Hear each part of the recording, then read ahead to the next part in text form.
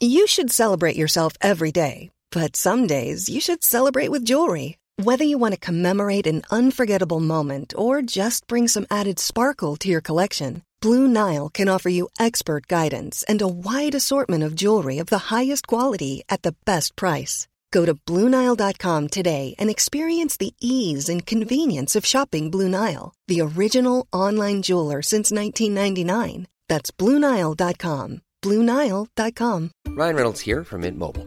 With the price of just about everything going up during inflation, we thought we'd bring our prices down. So to help us, we brought in a reverse auctioneer, which is apparently a thing. Mint Mobile Unlimited Premium Wireless. How to get 30, 30, bit to get 30, bit to get 20, 20, 20, bit to get 20, 20, bit to get 15, 15, 15, 15, just $15 a month? Sold! Give it a try at mintmobile.com/switch. $45 up front for 3 months plus taxes and fees. Promo rate for new customers for limited time. Unlimited more than 40 gigabytes per month. Slows full terms at mintmobile.com. This is the Game Football Podcast from The Times. Today we look back on the first leg of the EFL Cup semi-finals with victories for Manchester United and Newcastle United.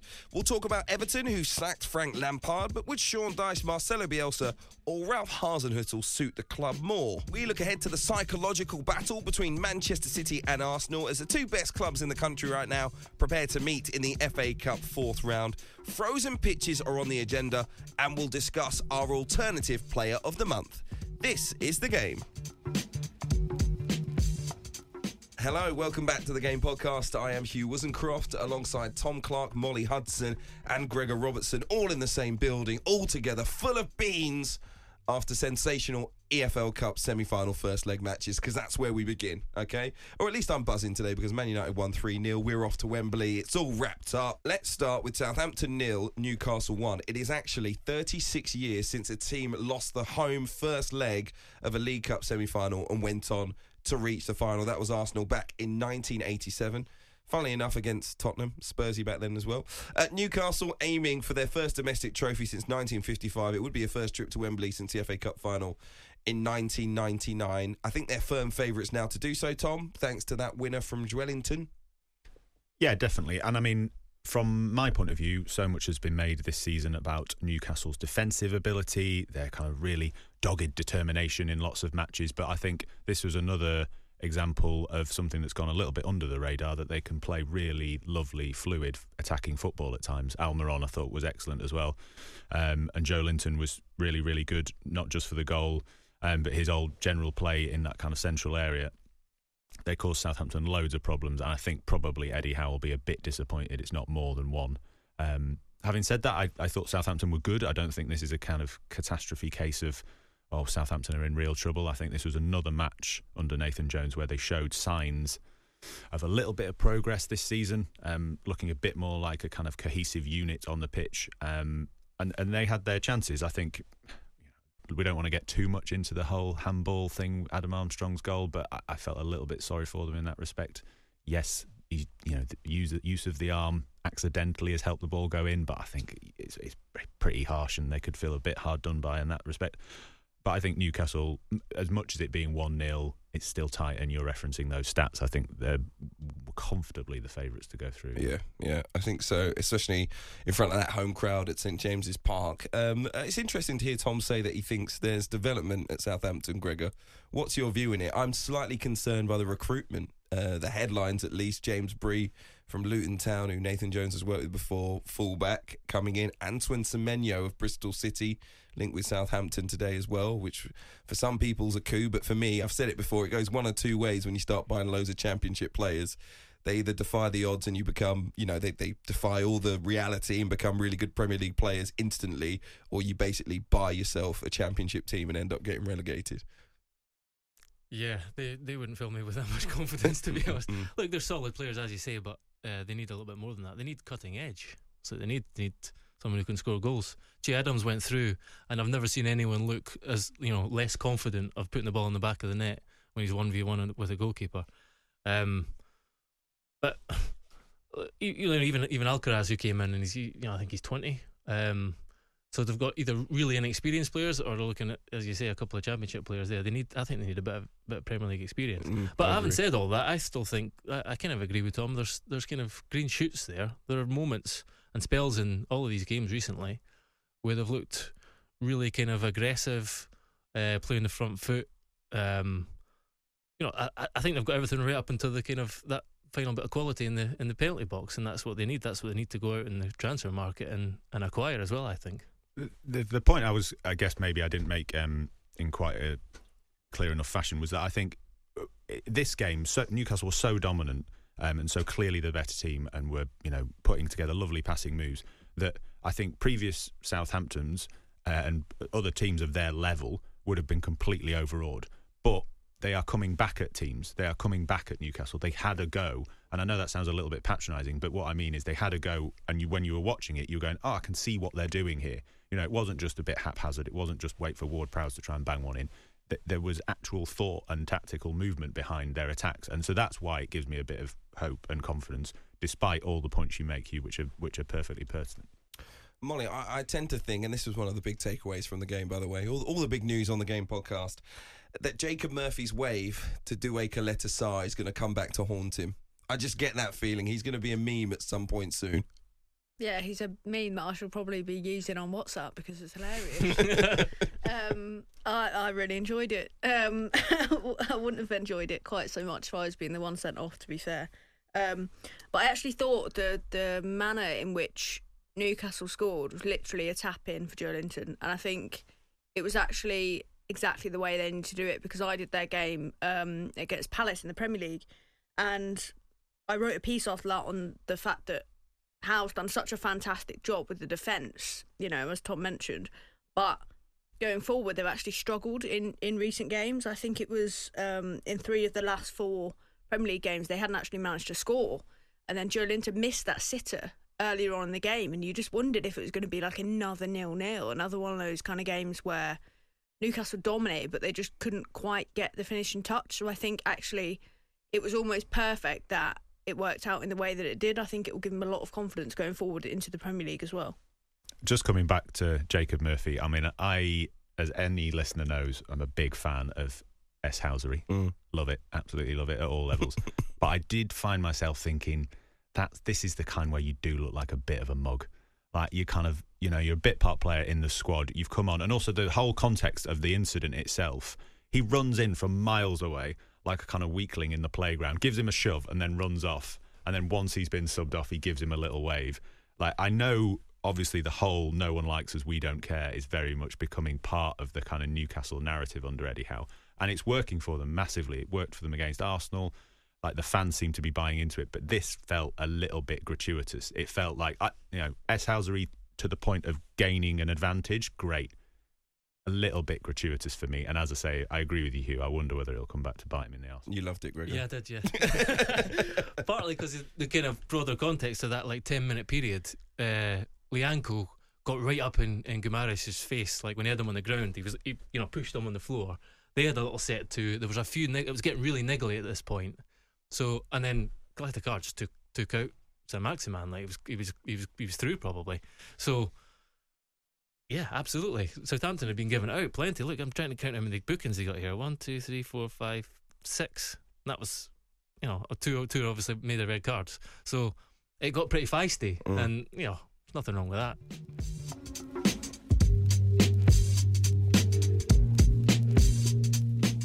I also loved, as I said, Manchester United's victory over Nottingham Forest, your former club, Gregor, of course. Comfortable win for Manchester United. I've got to say, they didn't have it all their own way. I'm not going to say they're flattered by the scoreline, but they'll be slightly concerned with the ease with which I think Nottingham Forest were able to break on them at times, because they did create plenty of pressure. Saw a lovely finish from Sam Surridge. That's one thing, by the way, I always criticise him for. Making his finishes too hard. Sometimes you see him trying to put the ball in the top corner and he'll skew it off into the crowd. You think, low and hard, mate. Probably goes through the goalkeeper. He's so close. I've always criticised his finishing. He puts that in the bottom corner and I'm like, what a finish. Absolutely fantastic. Delighted for the boy, even though he scored against the club I support and it's ruled out for VAR. And I was like, oh, God, this bloody VAR. Just take it out the EFL Cup completely, okay? Just let us enjoy one competition that is VAR less, okay? But anyway, Manchester United did create plenty of pressure themselves. Marcus Rashford, 10th goal in as many games. And after that, I think you thought United were always going to win the game. Wout Weghorst got his first United goal. There was a 100th goal involvement in 155 United games for Bruno Fernandes when he added a third. That rounded things off on a night that we now, I think, know Manchester United will be back to Wembley. So really the question is, how important is it for Erik ten Hag that he's been able to do this in his first season in charge? Or should we actually just respect Nottingham Forest and wait and see if they overturn things at Old Trafford? No, I mean, it'd be a miracle if they did that now. That's the sadness for Forest, is that it's kind of, it's drained the life out of the tie for them. This was big. I think it was the first time in 47 years or something. I plucked that number at the sky. I think that's right. It was a long time.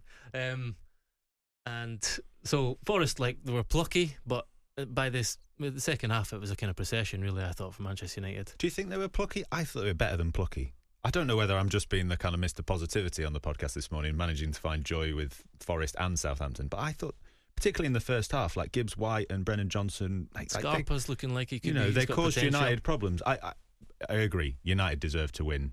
3-0, maybe a smidge too far. 2-0, that felt like a kind of fair scoreline. But I'd say I thought Forest were better than plucky. I thought again, in the season as a whole, I came out of that watching it thinking, for example, well, there no guarantees they'll go down. Like, they're in with a real chance. No. Cooper's done a lot of really good work over the last few months. Absolutely. I just thought they were better than plucky.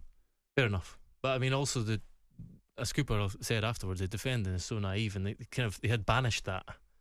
But the third goal is the one that kills it, and it was a shambles from Forest's point of view, really. So, but you also have to praise Marcus Rashford in the way that he took that first goal. It's just, he looks so powerful now. It's incredible. Again, you can criticise the defending. I think you could criticise the goalkeeping a little bit too.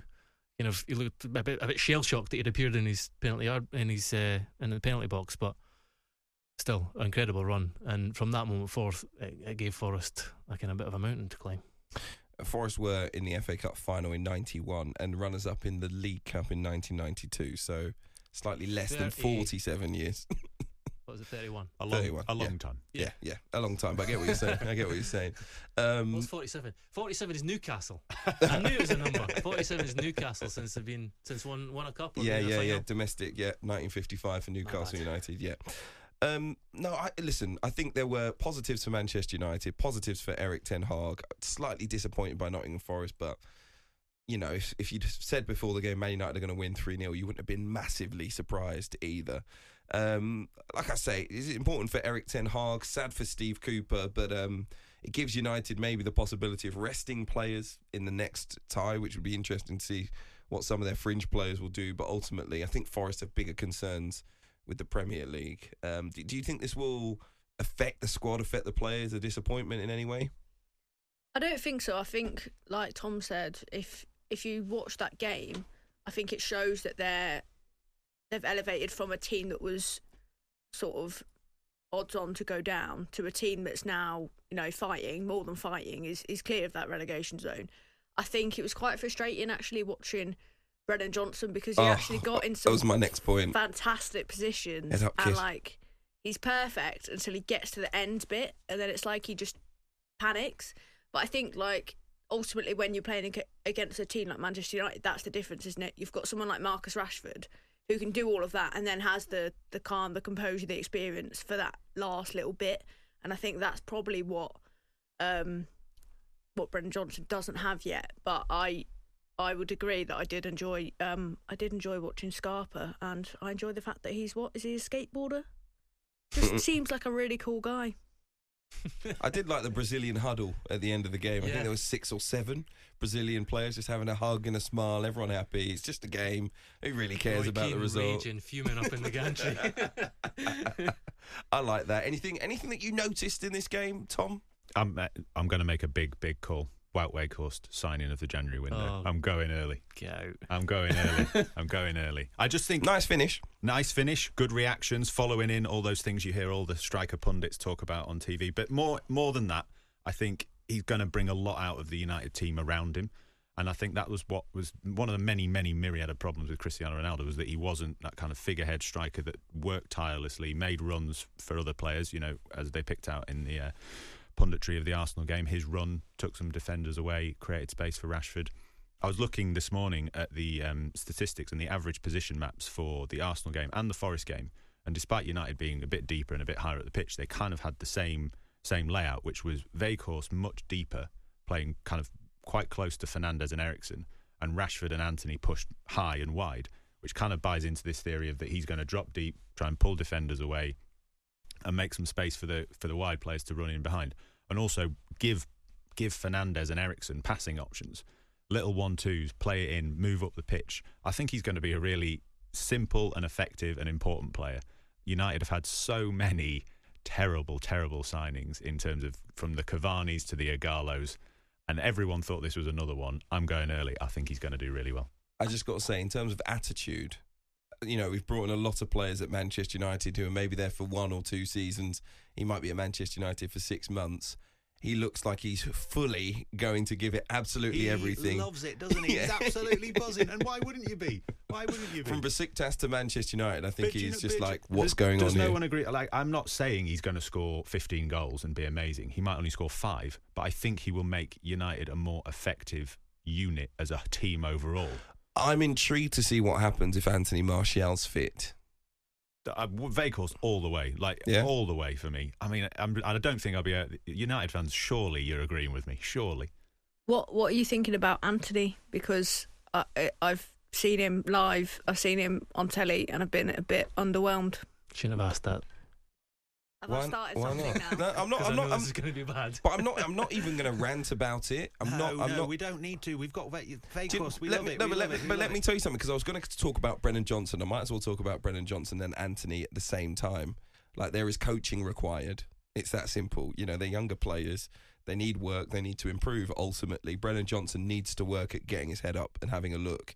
He's so quick, and I think he's so used to just bursting away and getting a shot off with no one being close to him, that he's kind of missed that layer of, you need to check what's around you. You need to check back at times.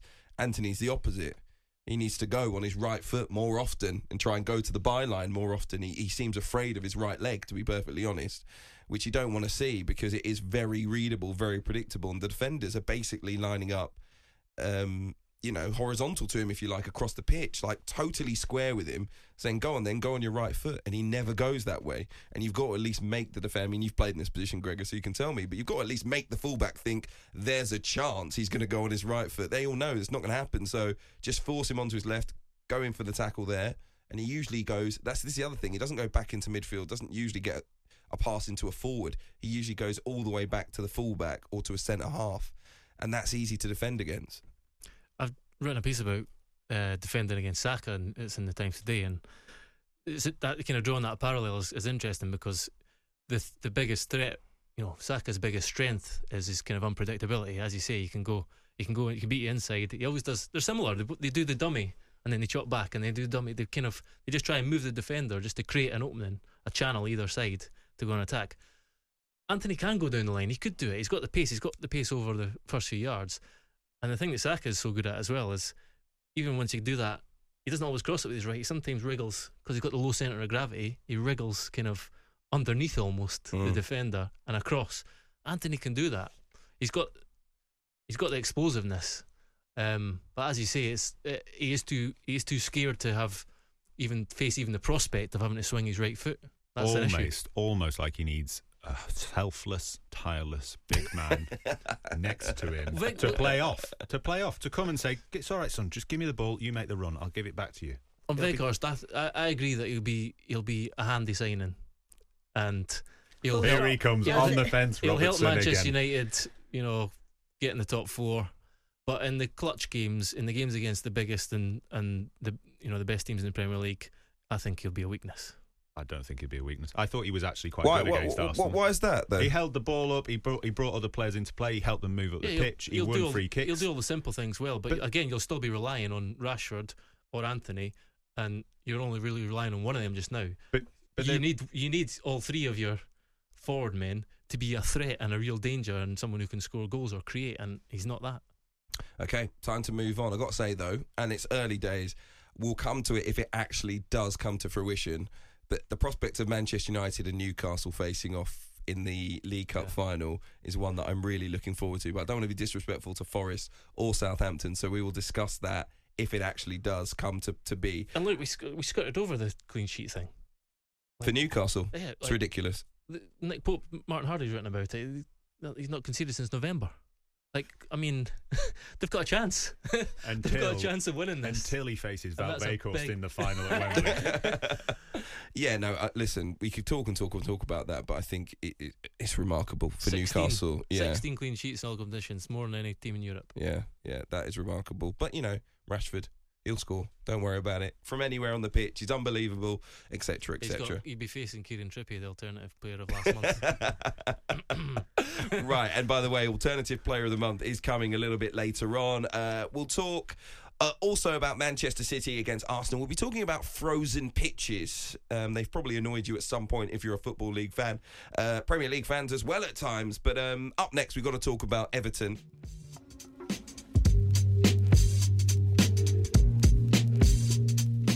Sacking Frank Lampard, which we spoke about at length on the last podcast, to be perfectly honest with you. And I think in the end, understandable. I know, Gregor, you weren't with us for the last podcast, that Frank Lampard was dismissed by Everton. I think we all saw that coming after the defeat against West Ham. Yeah. Look, I think I agree with everything that you guys said in that podcast. And he's not the biggest problem at Everton, but he didn't look like he was going to be the solution to them kind of staying up this year either. So it's completely understandable, and I think they're the worst team in the league. Okay, pretty to the point. They are the worst team in the league. I'm not sure they're the worst squad in the league, which means quite possibly true, yeah. Whoever comes in has a little bit of something to work with if they can get it right. I think it was quite damning in terms of the fact that it was like every manager that played Everton needed a win. So, it ended up being Moisey, that if he hadn't have won that game, he would have gone. And it sort of showed just how bad Everton were, that every team that needed to win won, and they just didn't pick up any points. But I think the worry of that is that round of fixtures against teams that actually looked pretty winnable, especially if you look at Everton's squad, it's like, well, you've lost all them now. They're those sort of golden chances to beat those around you have gone. So I think I completely understand why Lampard was lost to Bournemouth. Sacked. Lost to Bournemouth, lost to Wolves, lost to Southampton, lost to Everton. I mean, huge opportunities. Beaten by Leicester at the start of their recent bad run as well.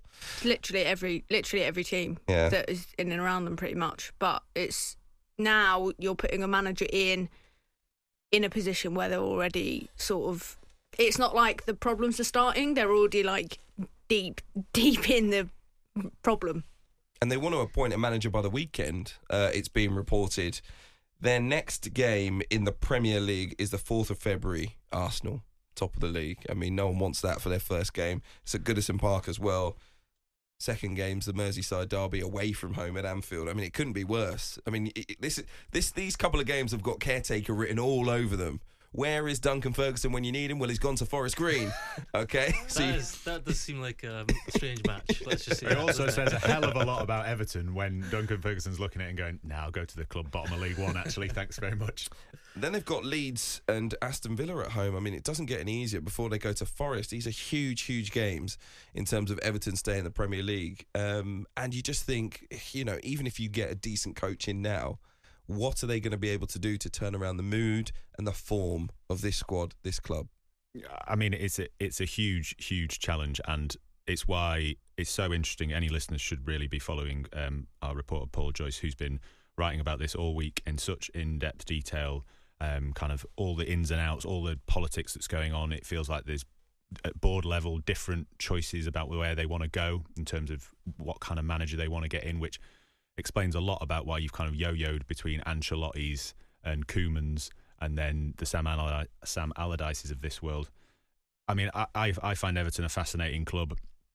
I was speaking to a friend of mine last night, and I'm going to throw him slightly under the bus because I just nodded along and listened to his views and said, yeah, really interesting, mate, and now I'm going to slag him off on the podcast. But, he's been an Everton fan for a long time, and I was asking him, who do you want? And he was like, Bielsa. I want Marcelo Bielsa. It's exciting. And I was like, well, any listener of the podcast knows. He knows. I was like, why don't you want Sean Dyche? Amazing manager, knows the league, knows the position you're in, knows the situation, knows about avoiding relegation.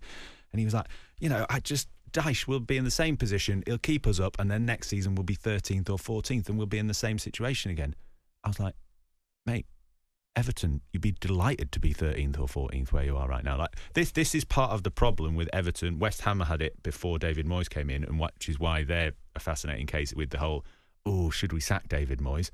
Everton, the kind of delusional aspect of we want someone to build a project for the future. The project for now is to get them up a level, put some foundations in, excuse the pun when they've got a new stadium coming, but put some building blocks in place to become a modern football club. They're an absolute... That's not this job, though. No, but that's what this job needs to get them to. This is what I mean. They need to survive first, not go down, which would be disastrous, I think, not go down. So, this is what fascinates me about them because, and as I say, the reason I mentioned Paul Joyce's reporting was that in his articles, he talks about the club being reluctant to appoint Sean Dyche, because he was seen as a firefighter.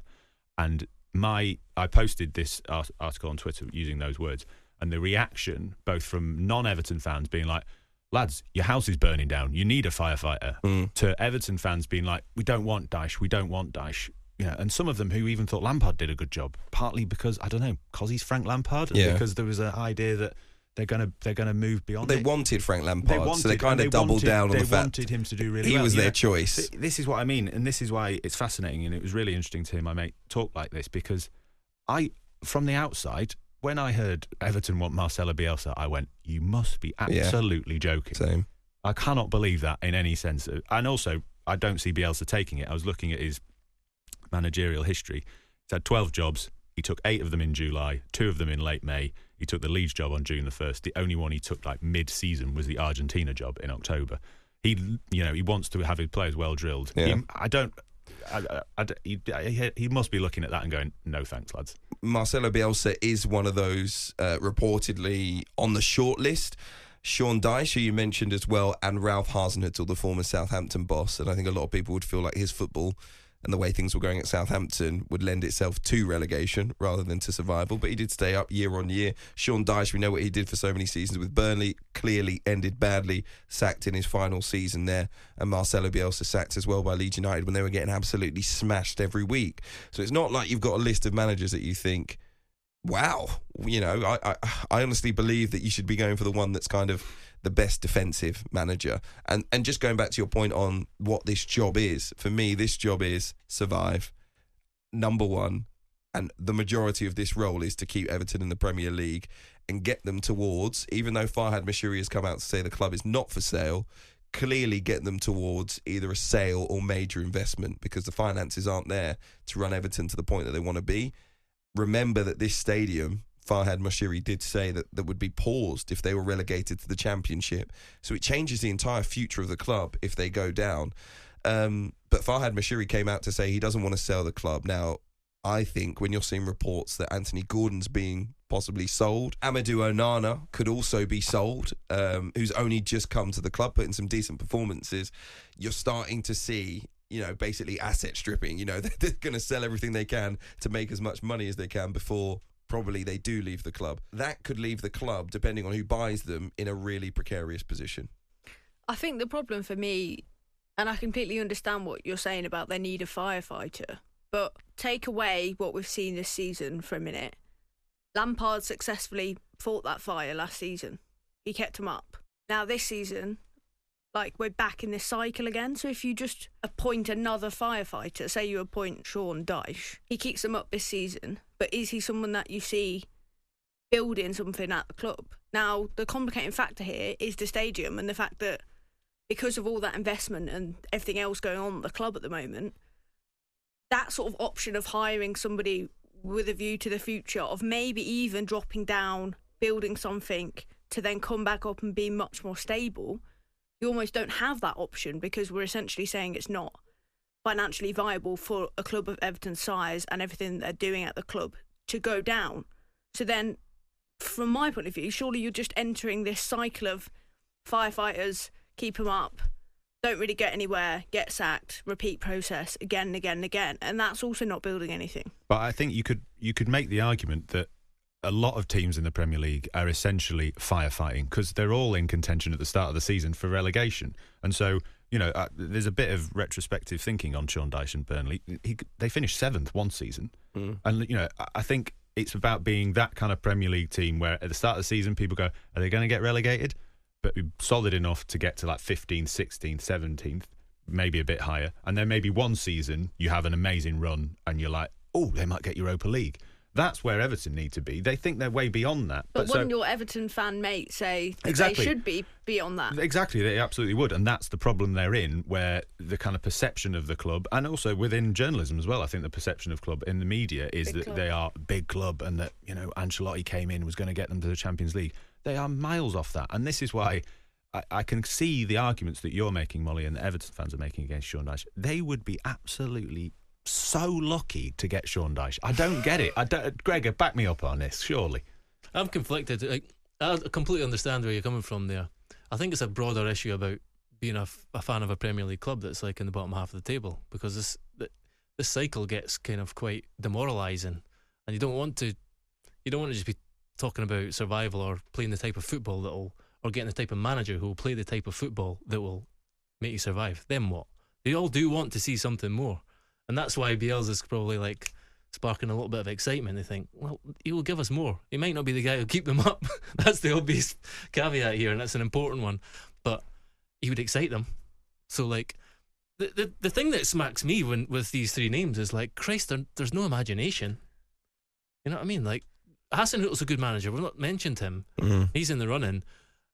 But again, there's not much imagination about it. Funnily enough, when I saw him sacked, the name that came to my mind immediately was someone that was in for the job last time, Vitor Pereira, Portuguese guy who Portuguese football fans were saying he has a great style of football. His teams always improve. He's a great coach with young players.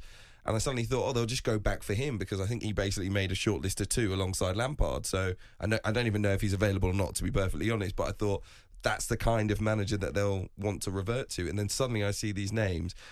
The most concerning thing is the styles of the managers. Quite clearly very different, all 3 of them. So there's no thinking about what we want Everton to be as a football club. Yeah, this is how not to run a football club. Yeah.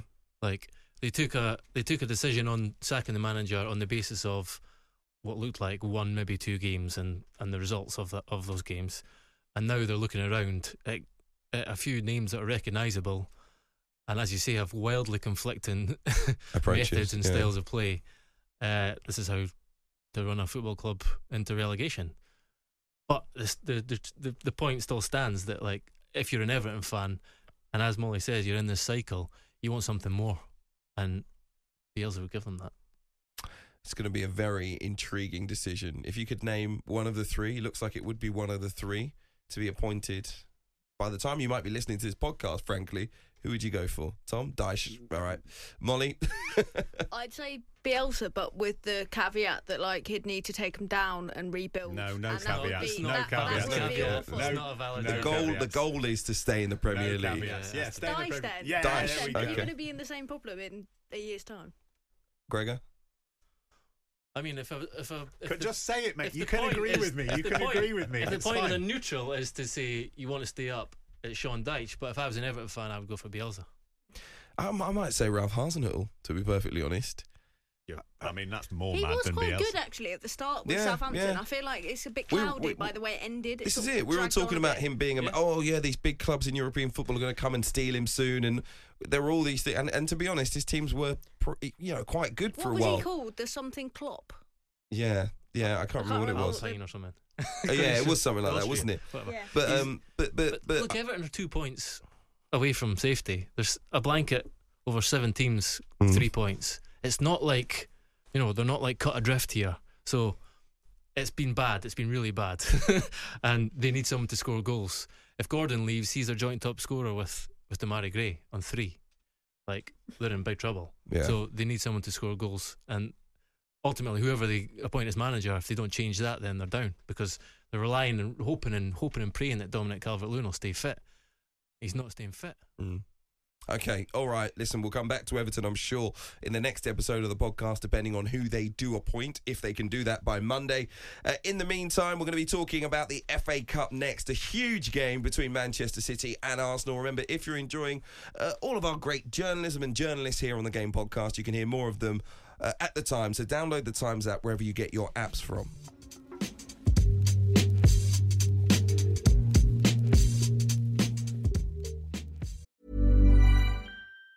If you thought the only way to get a more defined jawline with natural-looking results was through surgery, think again. Juvederm Volux XC is a non-surgical injectable gel filler that improves moderate to severe loss of jawline definition and can help you achieve natural-looking results with little downtime. Even better, this improved definition lasts up to 1 year with optimal treatment. No maintenance required. Improve jawline definition for a smooth, sculpted look with Juvederm Volux XC. For important safety information and to find a licensed specialist, visit Juvederm.com. That's JUVEDERM.com. Not for people with severe allergic reactions, allergies to lidocaine, or the proteins used in Juvederm. Common side effects include injection site redness, swelling, pain, tenderness, firmness, lumps, bumps, bruising, discoloration, or itching. There's a risk of unintentional injection into a blood vessel, which can cause vision abnormalities, blindness, stroke, temporary scabs, or scarring. Talk to a licensed specialist to find out if it's right for you. When you make decisions for your company, you look for the no-brainers. And if you have a lot of mailing to do, Stamps.com is the ultimate no-brainer. It streamlines your processes to make your business more efficient, which makes you less busy. Mail checks, invoices, legal documents, and everything you need to keep your business running with Stamps.com.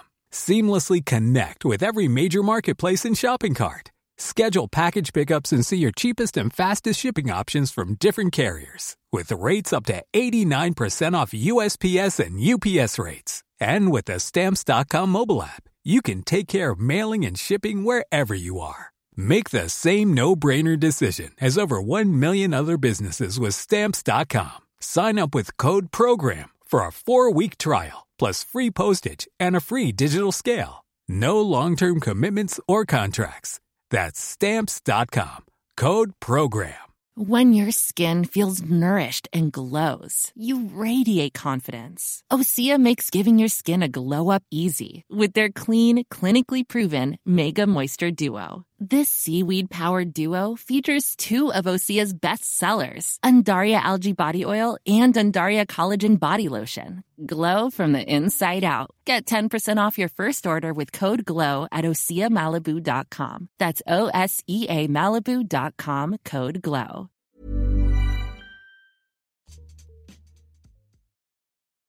So, there's no big build-up required for the first game in the FA Cup 4th round. A Friday night match at the Etihad. I will be there, looking forward to it, as Manchester City take on Arsenal, the 2 best clubs in the country right now, according to the Premier League table, who haven't yet played one another, despite the fact that they have played more than half of their games in the Premier League.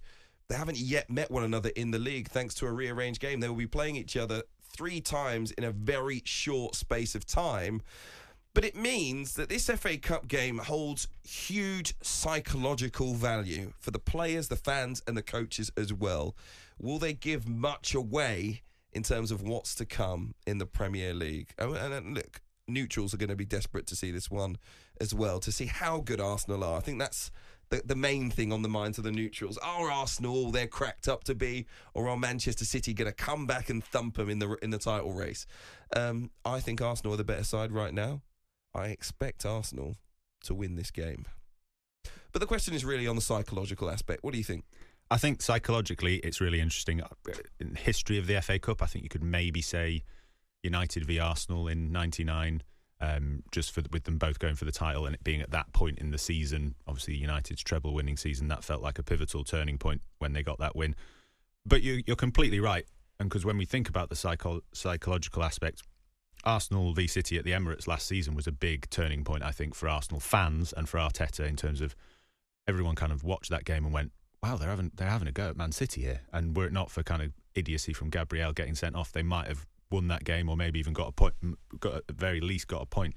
So I think from that point of view, you know, a year on, they're the better team in the league. They're playing unbelievable stuff. But the narrative in the chat has been like, oh, they've still got to play City. They've still got to play City. A lot of people are like, City will still win the league, you know, blah, blah, blah. So I think psychologically, Arsenal's just got to be, we're not scared. Verging on, we're not even that fussed. We're not that bothered. I think it'd be really interesting. You know, Arteta even might rest a few. Rest a few. That's crossed my mind, yeah. Rest a few and still go at them. Rest a few, go at them, and maybe lose 3-2 and just be like, whatever. Right, anyway, let's go back to the title, lads. You know, just not make it a big thing from Arsenal point of view. Just like, have a go at them anyway. Make a few changes, bring in a few squad players, and just be like, sorry, it's Man City, is it? Okay, cool, yeah, no worries, no whatever. No, the reason I don't think that's going to happen is because we've had a box office week. Pep came out and, like, I messaged you after that, didn't I? Because you were at that game, the Spurs, but the City, Man City City's Spurs, comeback yeah. against Spurs. Because I've been saying every week, there's always the chance that City are going to go on and win 18 in a row, whatever, like they did 18 of 19, I think, when they pipped Liverpool to the title by a point. And I texted him after it saying, this is it, this is the start of the 18-game run or whatever. And it could be, because it was a massive turnaround, and you saw Pep trying to get a reaction from his players and the club as a whole. Yeah. So that's the kind of context this game has been played in. And then I was at the Emirates the other night, and like, there's no doubt that something like remarkable is building there. And when Arteta was asked afterwards about them being favourites now for the title, he refused to even like consider that as a possibility, because he said, I know too well the team who's won everything for the last 4 or 5 years. I know what they're capable of. So if they go out and hammer Arsenal, then, like, of course that's going to have a massive impact on them psychologically, because they've got to play them 2 more times in the Premier League. I just think momentum here is massive. I know, and you all know I've got a bugbear about Guardiola and his tactics in certain games. Have you? You've never mentioned that before. He's almost got the feeling that, you know, he can keep his sense of power and dominance if he loses with a massively changed team. Mm-hmm. However, if he loses this match, if Manchester City lose this match, it doesn't matter if it's a changed team. Arsenal will feel, well, there you go. We are the better side. We've gone to the Etihad and we've beaten Manchester City.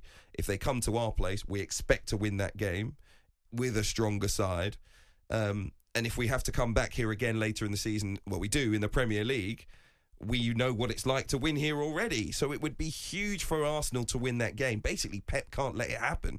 So I think he has to play a stronger side. He has to go for it. He has to keep the momentum that he's been trying to build in the past couple of games. He got a hat-trick from Haaland against Wolves. He got the turnaround against Tottenham Hotspur. That honestly, he's not going to get that turnaround much. You know, a better side than Tottenham Hotspur going 2 goals up in that fashion with such ease, having not really played that well. Manchester City, you're not going to turn it around every single week as good as they are. You know, I know what you messaged me, Gregor, but my feeling inside the ground was, if it weren't Spurs, Man City wouldn't have won. I mean, you know, and that's the reality. That's your second Spurs dig on this podcast. No more. Or 3 strikes. No, but it's true. It's absolutely true. It's absolutely true. You cannot, in that fashion, allow teams to go 2 goals up against you and feel that you're going to win the game. You're right. You were saying we can't. That's not sustainable. Yeah. So that's true. But I mean, still, I think it's a bit. You can't take away from the fact that they were irresistible in the second half. They found the gears that I think could see them win all of those games that you were talking about in a row to come back and win the title. They have to play. They have to start games in 5th gear, Man City. All this, they found the extra gear, in the 70th minute. And it's not going to be good enough every single week. If they play top gear every single minute, every single game, they've got a chance. They don't do that at the moment. And that's why I don't think they're going to win the league. I think it's quite interesting that you kind of point out Pep's maybe overthinking, as we've maybe referred to it previously. I think with these 2 particular teams, you have that extra layer of Pep Guardiola and Mikel Arteta as well, and their relationship, and the fact that essentially Arteta sort of built this Arsenal team with the same values that he kind of learnt, not only throughout his playing career, but under Guardiola at City as well. And I think Arteta actually said this week, there's almost nobody I'd want to do this less with than Guardiola, because he knows exactly how good he is. He's seen it day in, day out for, however many years. So I think that almost adds like an extra, like almost Arteta knows what Guardiola does in preparation to those games where maybe he's changed things before. So it's almost like a double bluff in a sense, because Arteta's maybe going to expect that because he knows exactly what he did in those moments. So I think it will be really interesting. And I just can't wait to watch the 3 games. I think in a way, it's, we'll talk about postponed games later on, but in a way, the way this calendar has fallen has made it perfect for the neutral, hasn't it, watching it all? You make a really good point, Molly, about the kind of back and forth between the two managers. But just coming back to kind of my cheeky point about Arteta just being almost like blasé and being like sticking in some changed players. The difference is, and Hugh, your point about Pep and tinkering is that sometimes he tinkers in a system way as well as players. Whereas I think Arteta could make some changes, but one of the points about Arsenal being so good is they're such a well-oiled machine. All the players know their roles. They know wherever they play, wherever they move around, whoever they're brought on for, they know their role. So he could stick Vieira in midfield. He could rest a few players, and it will be the same type of Arsenal team. Whereas with City, sometimes, and particularly this season, as they're still all getting used to Haaland and the way they move around him and the systems, he could tinker, and it could be completely car crash. So that's why I don't want him to. I want them both to play their best teams so that we can really enjoy the game. But I think Arteta could, in a kind of blasé way, not bothered, mate. I also think the one probable fault of that Arsenal team, if you had to pick like a weakness, it is the squad depth. So like, if you do want to rest players, which actually I wouldn't mind, and I don't think Arsenal fans would actually mind that. You know what? If you said to them, you can have the FA Cup or the Premier League, they want the Premier League 10 out of 10 times. But they don't actually have, so Nketiah, because Jesus is injured, who else do you play through the middle? Yeah, you've got players like Vieira, who have done all right, but then someone like Lokonga, for example, in midfield has been pretty underwhelming this season. So I think he actually doesn't have that much to change it with, which I think might force him into playing pretty much as strong a team as he has, just because he doesn't have that depth yet. But I also think this, like I say, the psychological aspect is maybe more important for Arsenal, because the mental strength that they have built up this season, they have been working so hard on, the spirit that you need to go and win the title is fragile, because it's Arsenal. They've been hurt before. They've collapsed. No, but they have. They collapsed last season. Like, it's not a different group of players. There were at times last season in terms of the top 4 race, you couldn't believe that they weren't going to make it. I think they had, an 8 or 9 point lead with 2 games in hand or something like that, and they still managed not to finish in the top 4 from a brilliant position. And look, it's not a league game, it's a cup game. But if they lose this FA Cup game and it affects the momentum and the positivity in some way that means they then go and lose that first league match, I think there will suddenly be all this talk of, our Arsenal going to collapse? That's all I'm going to say. One of the great things about these 3 matches that they will play against one another is that this one is obviously on a Friday night, good night game, under the lights. The other 2 matches that Manchester City and Arsenal are going to play against each other are also midweek. So we are going to get some night matches under the lights, which I think we can look forward to. The drama, the audience, everyone watching. No one's got to look after that. They'll already be in bed. Okay, there's no Sunday roast or anything like that. It's none of that. No birthday, none of that. Just a Wednesday night, solid school night. Let's get them on the TV. Let the kids stay up late if you want to. But I think it's a huge game. I think this is a huge game, and it's going to be a fantastic game. But all I'm saying is change of shape and personnel from Pep is probably what I expect in my heart of hearts. And essentially for him to throw it. Yeah, I'm not accusing him of throwing the game, but you know what I mean. If they lose because of the fact... No, seriously, what? Why have you all got your heads in your hands? He's done it before. I don't know why everyone's so surprised at me saying that. You were so measured earlier. You were like, I know people know I've got issues with Pep Guardiola, and then 10 minutes later, he's going to throw the game. 3-1, 4-2 or something like that from Pep. Actually, to be honest, I thought that was your prediction then. I thought you were saying 3-1 or 4-2, one of the two. No, listen, I think what we all hope for is a straight shootout. Right, it's a cup game. Nothing to lose. I think we'll get that. I think we'll get a really entertaining game. And I think if you're moving us on to predictions, because I know Gregor loves them, Arsenal win. No, City win, because it's the start of 18 wins in a row.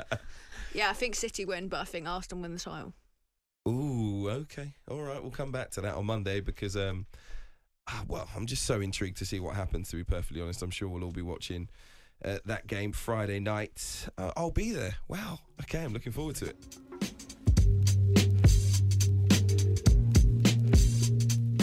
Okay, let's move on. Lots for us still to discuss. Something that has popped up, to be perfectly honest, of late. This is a pretty interesting story that you can read in the Times right now. But it's about frozen pitches, okay? We saw a ridiculous one, Molly, in the WSL, to be perfectly honest. What was it, 7 minutes? Abandoned after 7 minutes the other day. That was a massive TV game as well. But a non-league football club chairman has accused some of his players of being more interested in beer and cake than the game. He went on an extraordinary rant. Peter Smurthwaite oversees Bridlington Town AFC and complained in a blog post on the club's website that footballers were becoming so soft that it would not be long until heading and tackling were banned altogether and that players will be playing in specially designed slippers to prevent injury. He's gone in hard. The rant was triggered by a referee's decision to cancel the club's match against Cleethorpes Town, which is another Premier League Division 1 East team, 20 minutes before kickoff because of frost on the pitch. You've experienced this firsthand, not this game, but this experience almost. I mean, your game actually kicked off. But kind of crazy with what's been going on in terms of the weather. Yeah, I think it's probably, I don't know how to word this without being anti-non-league, which is not what it's I mean. Fine. I mean, Hughes just accused Pep Guardiola of cheating, so don't worry about it. You That's can slag true. off the non-league. Follow that. So I think the part of the problem with the Women's Super League, and let's be honest, it was pretty farcical. How can you kick off a game for 6 minutes and then call it off? Quite clearly it wasn't safe. Liverpool had complained during the warm-ups. There's a fantastic compilation video, go and look it up, of the players just going around. It's like an ice rink. It's literally like an ice rink. They're all slipping over. I think the argument for the Women's Super League and the fact that it should be better is that it's the top tier of women's football. It's live on TV. We've got a multi-million-pound broadcast deal. So it should be better than this. I think that is the issue, although I will say that I actually agreed with some comments that Jonas Eideveld, the Arsenal manager, made this week, where he was saying that essentially we shouldn't be too emotional about it because it's sort of the topic of the day, the issue of the day.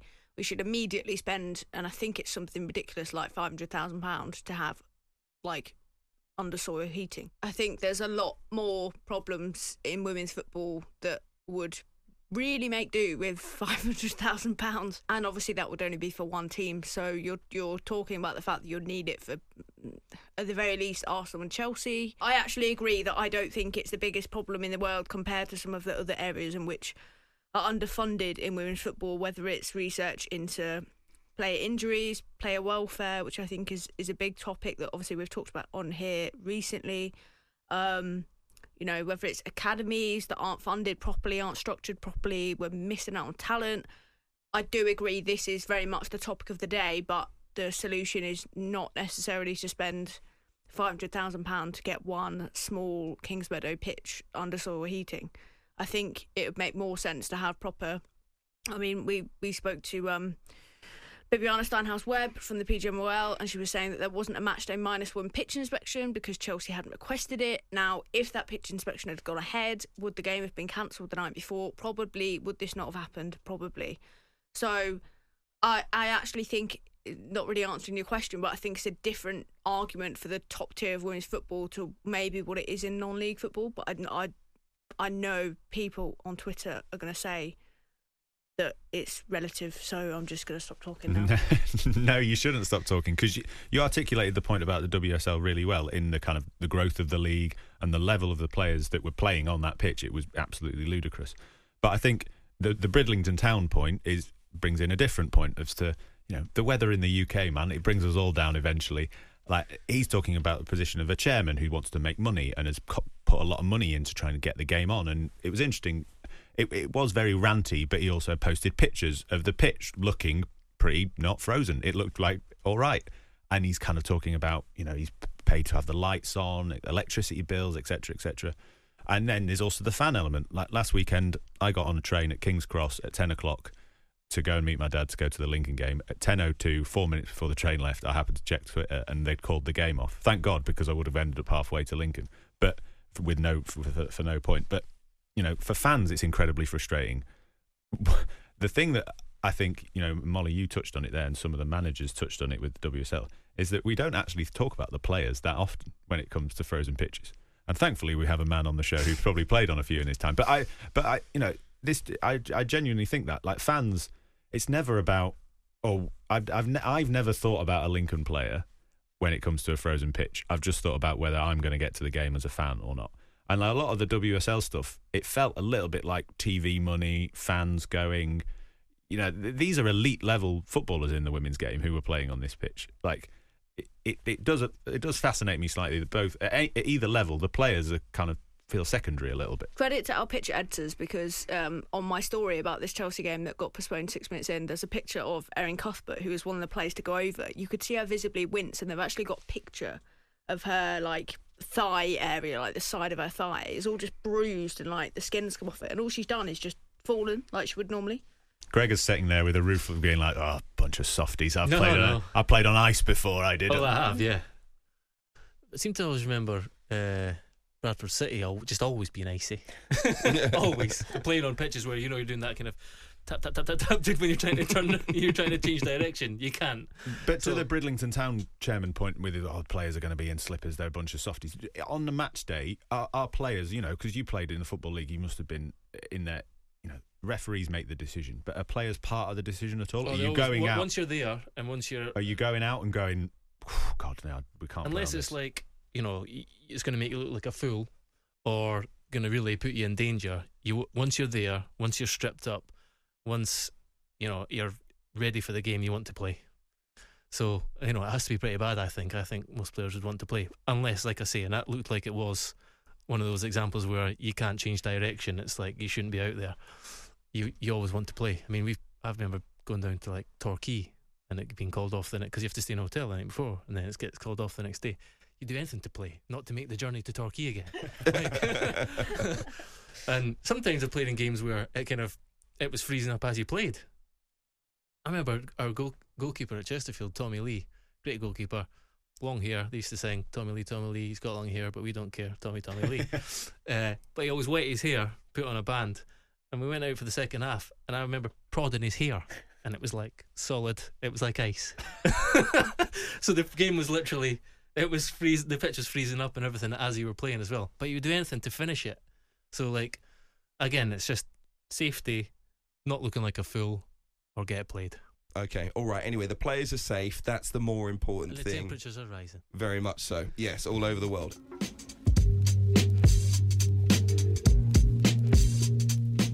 Finally, before we go, I've just seen the nominations for the actual Player of the Month, and I'm delighted to say that none of the alternative Player of the Month nominations here on the Game Podcast are included. So it works. The whole premise of this article works this month. Fantastic. And none of the players we've gone for are that good either. So let's start with you, Gregor, because you have pulled out the biggest of them all. I mean, usually you go for a player who's playing very, very well, and it's kind of like, they probably should have been nominated for Player of the Month. This time around, you've cottoned on to what Alternative Player of the Month is all about. Go ahead. I'm going for young Hugo Bueno, the Wolves left wing-back, 20-year-old, who Steve Davis gave a debut. We'd worked with him in the academy for a couple of years, and when Steve Davis got the interim role, gave him his debut against Forest. He's not looked back. I think he's played every Premier League game since. Really quick, neat and tidy on the ball. Great cross on him. Got a great delivery, and he's got an interesting story too, in that Wolves kind of stumbled over him on a scouting trip to Vigo in Spain in 2018, just by chance, and invited him for a trial. How old was he in 2018? In 2018. How old is he now? 20. So he was 16? He joined the academy. Yeah. Yeah, so he's been in Wolves Academy until this season. And so he took him on trial and he impressed, and he was a winger, or number 10. And he's also got an identical twin brother, Wheelie. I'm not sure that's how you pronounce it. Anyway. And he plays for didn't have the name in, but he also came on trial afterwards. They brought him on trial, but by this point they'd both kind of he'd switched to a left wing back role, and his brother's also a left wing back, and they're kind of like, he's a really good player, but they thought this would be ludicrous to sign another player. So he's signed for Dortmund, and he's playing in Dortmund's second team now. And yeah, I mean, imagine they've got two identical twin brothers who are playing exactly the same position and are both kind of on the verge of making a breakthrough. And I think he's been outstanding. A real bright spark for Wolves in a difficult season, and even after Steve Davis has stepped back into the academy and Lopetegu's taken over, he also seems very impressed too. So Hugo Bueno, one that you guys, let's be honest, hadn't even heard of. I'd heard of him. I heard of him. I knew he played for Wolves, but I couldn't have told you which position he played. So definitely alternative. Molly? I have gone for Mikhailo Mudryk because you like all the other pundits, were impressed with that 20 minutes. Right, so this is the 20 minutes that makes him slightly less alternative. Right, we're given that. So you've seen him play now. Seen he's quite good, but it just adds to the absolute drama. So it's January. Love it. Bit of transfers as long as I'm not involved in it, in which case I hate it. But absolutely nailed on. Going to Arsenal, gets on the old social media. You know, a gunner. He's got pictures of Arsenal in the background of his, TV on his Instagram story. Everyone's adamant he's coming to Arsenal. And I just think this sums up the sort of modern, when players sign for a team, they're like, I've always dreamed of signing for this team. But to sign for Arsenal, you might believe it. Then about 2 days later, he signed for Chelsea. So for the absolute S-housery of that, he is my alternative player of the month. And even better, he could actually be the player of the month next month because he looks quite good. So Chelsea have won that one, got one over Arsenal. Now, I was going to go for Wout Weghorst, but I've decided that he's almost certainly going to be my alternative player of the year. So I'm going to save that back and keep it for the end of the season. I always do this because I love the idea so much that I have so many ideas pouring out of me. Kepa Arrizabalaga gets my honourable mention for the month, but he's genuinely playing quite well and he's done all right of late. So. He's not. Yeah, he's been rubbish. No, I see. Well, there you go. He would have been alternative. Maybe I'll pick him. But no, instead, I'm going to go for Danny Ings. Why, you ask? Well, he scored a pretty important goal for Aston Villa in their draw with Wolves earlier in the month. Then managed to get his third big money move of his career, despite, I don't know, for me, never actually being that good. Scores a couple of goals early on in his career, sometimes look pretty sharp at certain points, but generally he's not a sure thing. Despite what David Moyes thinks when he signed him and said, this guy guaranteed goals. So guaranteed that this is a little shout out for my brother who put him straight into his fantasy football team and made him captain, only to see him start on the bench for West Ham in his debut, come on, and then, brilliantly, pick up an injury. So there you go. A goal, a fantasy football captain, and a big money move. It's been a big month for Danny Ings. Has to be the alternative player of the month. I have gone for Brighton's young striker, Evan Ferguson. This team has been crying out for a number 9 for years, and they have found the solution. The best thing about his game is keeps it simple. He's not a young player trying to impress on the entire world what a great player he is. Play it into his feet, he'll give it back. Get it wide, he'll get in the box. He'll throw his head at things. He's old school with a little bit of quality as well, and you can understand why he was spoken about for so long. Well, I say for so long. For those inside the club have been earmarking him for so long to be a player in the future, because everything that we've seen so far, it's essentially what we've wanted to see from Brighton for so long. And we thought, are they going to sign a player good enough to be able to do that? They haven't needed to. They've brought a player through. He's fantastic. I know you want to say something about him, Gregor. I can see it in your face. No? And that is why I've chosen him as alternative player of the month. It is a good shout. I mean, let's be honest, yours is the best shout by a mile. Ours are all a bit too alternative, aren't they? Really? Yours two definitely are. Yeah, mine and Molly's are just plain weird, let's be honest. So I'm going for Evan Ferguson to have a brilliant end to this season, and he will be nominated for Alternative Player of the Month, if not Player of the Season in the real world, very, very soon. Anyway, that is the end of the podcast. Thank you all for listening. Gregor Robertson, Molly Hudson, Tom Clark for being great company. Remember, you can get more of our great journalism at The Times. Download the app. If you want more of the podcast, just hit that bell, the notification button. You won't miss an episode. And you can subscribe to The Game at thetimes.co.uk/The Game. We'll see you on Monday.